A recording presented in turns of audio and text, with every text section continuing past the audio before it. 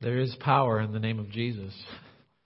It's not just a magical word that we say to make things go, but you can talk with people about God a lot of times, but when you mention Jesus, true God, true man, you see the uncomfortableness there with people sometimes because you have to deal with who He is. To know who He is, though, brings a joy beyond all joys, doesn't it? When we come to that point. We had been going through 1 Corinthians, and we want to get back to and finish 1 Corinthians 6, the last verses there. So if you have your Bibles with you today, we're going to take a look at 1 Corinthians 6, verses 12 through 20 here today. And as we begin, I'm reminded of the power in the name of Jesus. When you share His Word, it affects people, and it can hit people right where they're at. And I was reminded of the story of a man who was filling pulpits years ago, and he told me about what had happened to him one time. He was approached by a man after the service. Now, anybody who's been a pastor, you get approached sometimes with different things that come along. But that man shook his hand, but he looked him straight in the eye, and he said, "Pastor, that's the worst sermon I have ever heard." And then he turned and stormed out of the church. And the pastor was telling me this. He said, "I felt crushed. I'd worked hard on that sermon, praying that it would give God's message very clearly, and that the Holy Spirit would touch their hearts." And he said after that, as people kept coming through the line, there was an elderly gentleman who stepped up, put his hand on my shoulder, and with a mischievous grin on his face, he said, "Your sermon really hit all of his buttons today. It was just like you'd known him for years." And the pastor told me, he said, "Obviously I didn't know the man, but God did. And it was God who spoke to his heart." I have a dear friend up in the church, in one church in Roseau, and that happened one time with him. He said, "You knew exactly what was needed today." And I said, "No, God did." And he'd remind me of that very often. He'd say, "It was God who was speaking to me again today." And it's amazing to think about God's Word as it goes forth. Let's read God's Word here today as we continue on through 1 Corinthians. And God has Paul shoot very straight with the people in the Corinth church. And we'll see it again here in verses 12 through 20 of 1 Corinthians 6. And again, reading in God's name, but you can remain seated out of reverence to Him. Beginning there, verse 12. Paul writes, he says, "All things are lawful for me, but not all things are helpful. All things are lawful for me, but I will not be enslaved by anything. Food is meant for the stomach, and stomach for food. And God will destroy both one and the other. The body is not meant for sexual immorality, but for the Lord, and the Lord for the body. And God raised the Lord, and will also raise us up by His power. Do you not know that your bodies are members of Christ? Shall I then take the members of Christ and make them members of a prostitute? Never. Or do you not know that he who is joined to a prostitute becomes one body with her? For as it is written, the two will become one flesh. But he who is joined to the Lord becomes one spirit with Him. Flee from sexual immorality. Every other sin a person commits is outside the body, but the sexual immoral person sins against his own body. Or do you not know that your body is a temple of the Holy Spirit within you, whom you have from God? You are not your own, for you were bought with a price. So glorify God in your body." The first thing we're going to look at here today that I'm going to note is permission and food as we begin. Paul starts out and he says, "Everything is permissible for me." That was a Corinthian saying, by the way. Everything is permissible for me. And it was a saying that people today use as well. Everything is permissible for me. The real thing that we're talking about here is Christian liberty versus the license to sin. When Paul says everything, he's talking about all things. We use this big word sometimes in circles of doctrine and stuff that way. We call it adiaphora. All things, the things that are not specifically commanded or forbidden by God in the Bible. It doesn't say in the Bible you cannot watch the Vikings, for instance, on a Sunday. We can go that specific with things. And when people come to this all thing and they see Paul saying that all things are permissible for me, they either take it one way or the other. And by the way, things are left to a Christian liberty, to Christians' own judgment on things. We use the scriptural principles that are there in that way. But the color of carpet in the church is something that's adiaphora, right? It doesn't become something that way. Well, to write a fictional novel or something that way, that's adiaphora. There are things that come that way. What's wrong here? First of all, it depends on the motives, because even good things can be done with wrong motives and with the wrong sense of the heart. But the application becomes what's wrong here. Some people think that when they hear that phrase that everything's permissible for me, some people think that they need to fix that with legalism. They need to have a law for everything. In fact, that's what the Pharisees and the rabbis did. They had books full of what you could do and couldn't do. For instance, you couldn't comb your hair more than so many times on the Sabbath. They had those type of laws. So they tried to fix and do everything and make it all legalistic. Or you can take it completely the other way, and you can fix it with license. Do whatever you want. God is saying you can do whatever you want. Now, where I'd like to take you with that in regards to things, we need all of Scripture together. In Colossians 3:17, Paul would write, he said, whatever you do in word or deed, do everything in the name of the Lord Jesus, giving thanks to God the Father through Him. All things that we do. The things that aren't specifically noted here. And the answer here in the second half, Paul adds, but not everything is beneficial. Not all things further or aid us in our earthly life, to say nothing about our spiritual life and our Christian profession and our Christian vocation and what we do. And do you notice in the second part of that phrase, Paul does not say me in the second half. He includes all the benefits for all others affected by what we do or what I do or refrain from doing. Paul says everything is permissible for me, but I will not be mastered by everything. I won't be enslaved by everything. Freedom doesn't mean the absence of constraints or moral absolutes. Many people today think liberty and freedom means we can do whatever we want. Suppose a skydiver at 10,000 feet announces to the rest of the group, I'm not using a parachute this time because I want freedom. It's a weird thing to say, but the fact is that a skydiver is constrained by a greater law, the law of gravity. But when the skydiver chooses the constraint of a parachute, he's free to enjoy the exhilaration. That God's moral laws act the same way. They restrain, but they are absolutely necessary to enjoy the exhilaration of real freedom. You see, the freedom that we have in Christ is a freedom from sin, not a license to do whatever we want and license to sin.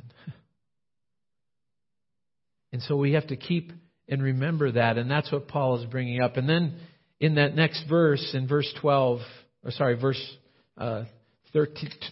there, as he goes on in verse 12 and 13, he says, food for the stomach and stomach for food. But God will destroy them both. Food for the stomach. We need food, right? To nourish our body. And the stomach is for food, to receive that thing. But one day, that's all going to be destroyed. The new bodies, I'm not sure exactly how that all works. He brings up the new body aspect of things. But we don't need a digesting organ anymore in that sense. And then he says that next part, The body is not meant for sexual immorality, but for the Lord, and the Lord for the body. The body is for the Lord, to obey and to honor Him. And the Lord is for our body, to bless us and to save us. And one He will abolish, and the other one He will raise up. Verse 14, for God has raised the Lord and will raise us through His power. And then verse 15 comes the fact, and this is the title of the message today, Don't You Know? Paul says this, he says, don't you know that your bodies are members of Christ Himself?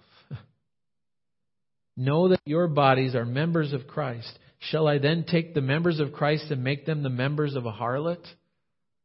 God forbid. One of the things I need to give you a little background as we go into this is that in Corinth, they worshiped the Greek gods. And a lot of the worship was to go to the temples, the temple of Aphrodite, the temple of Artemis or Diana, and things like that. And part of worship was to go to a temple prostitute. And so he's dealing with that aspect and laying that out, but he's dealing with a deeper aspect with regards to things too. He's reminding the people that our bodies are members of Christ Himself. Romans 12, verses 1 through 2. Paul wrote, he said, therefore I encourage you, brothers, in view of God's mercy, to offer your bodies as living sacrifices, holy and pleasing to God. This is your spiritual act of worship. Seems weird to say, but we need to die, don't we? To really live. To die to sin. The one unique thing about a living sacrifice, if you put it on the altar, it can crawl off. But he goes on in the second verse, he says, don't conform any longer to the pattern of the world. Be transformed by the renewing of your mind, that you'll be able to test and approve what God's will is, His good, pleasing, and perfect will. God's will is that we allow Him, that we are that living sacrifice. We allow Him to be Lord of our lives. We die to ourselves. And He's the one who brings life. I love the words of Ephesians 2, 8 through 10. The salvation aspect is so clear there. For it is by grace that you've been saved through faith. It's not of works, lest any man should boast. It's a gift from God. There's the clear aspect of what salvation is. But then we're also reminded, once we know Christ, what were we created for? It says there, we are His workmanship. We were created in Christ Jesus to do good works. We don't just throw everything out. We now know the price that's been paid for us. So now we should know what we were created for. And we do it out of love now for Him instead of doing it trying to be good enough for Him. Don't you know? And so he says there, should we prostitute ourselves? And that word that's next, God forbid, or never, as it says, is that strong no in Scripture. It should never be that way. Fornication, sexual immorality is a terrible sin. Because we are fully giving ourselves mind, body, and soul to someone. People say it's just physical. It's not just physical. And that's the point that Paul is bringing out there, is God's design for the beautiful aspect of what that is. Paul takes them right in verses 16 and 17, verse 17 it says, for it is said the two will become one flesh. Paul takes it right back to the beginning of what marriage is meant to be and what God's design is for our bodies in that way, to become one flesh. And the word there that's actually used, that word for join or to unite in this way, it's a Greek word that was sometimes used for gluing things together. If we glue ourselves to someone else and to this immoral aspect of things, we're literally gluing ourselves, and it becomes more than just an act. As I think about that, in that way, do you notice where we should glue ourselves to? What does he say? Verse 17. But he who unites himself with the Lord is one with him in spirit. This is this mystical union that's talked about in Scripture, the Holy Spirit coming to live within us. We aren't God. We don't become a God. But we have God Himself, the helper, the comfort Jesus said would come. The Spirit of God lives within every true believer. That unity is there. Now, he does take it farther there in verse 18, and he says, flee, run from sexual immorality. And he notes that truth. Every sin that a man does is outside the body, but he who commits sexual immorality sins against his own body. We aren't to be flippant like the Corinthians were, like we are today very often.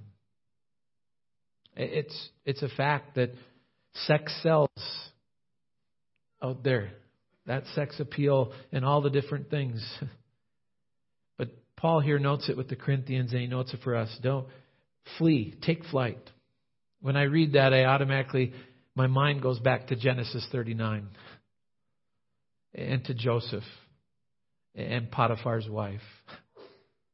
And Joseph, as she threw herself at him really and gave him that opportunity. In verse 9 of Genesis 39, Joseph says, how can I do this great wickedness and sin against God? He notes about Potiphar too and different things, but he says, how can I do it and sin against God? Don't you know, Paul said, and he says it again in verse 19, don't you know that your body is a temple of the Holy Spirit who is in you, whom you have received from God? You are not your own. You were bought at a price. Therefore, honor God with your body. Your body is a temple of the Holy Spirit who is in you, whom you have received from God. It's about having spiritual life, to have eternal life in Christ. It's life versus death here. And he's reminding them again of who they are. And the fact that that's Holy Spirit, God Himself, lives within them. There's a story about a vacuum salesman down in Tennessee, and he was out in rural Tennessee, and he had his vacuum cleaner and all his tools and everything, and he went out there and he told a lady, he said, I've got the most exciting vacuum cleaner you've ever seen. It will clean your house from top to bottom. You only have to pay so much down. And the lady said, it sounds really good.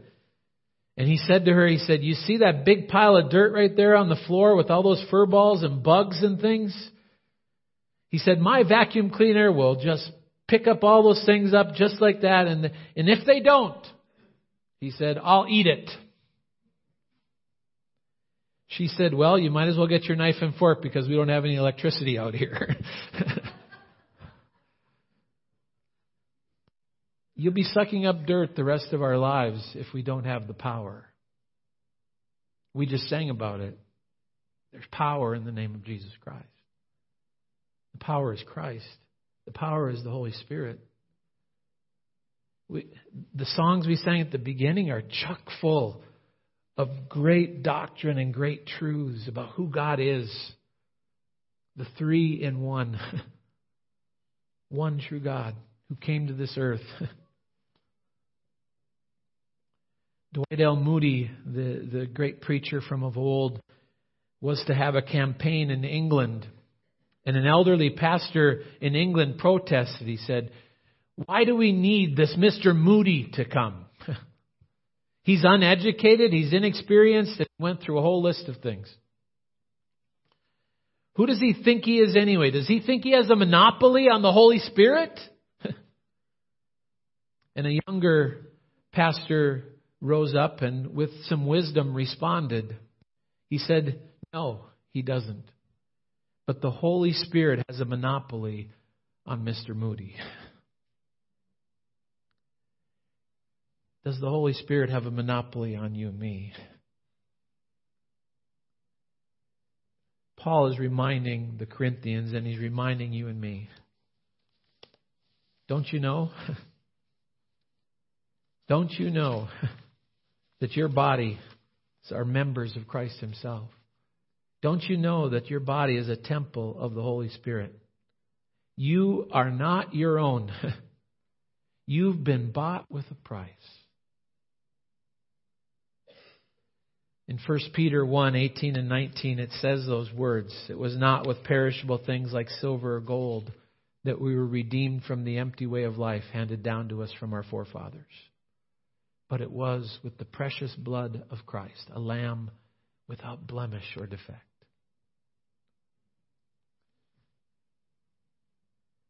Whatever we are to do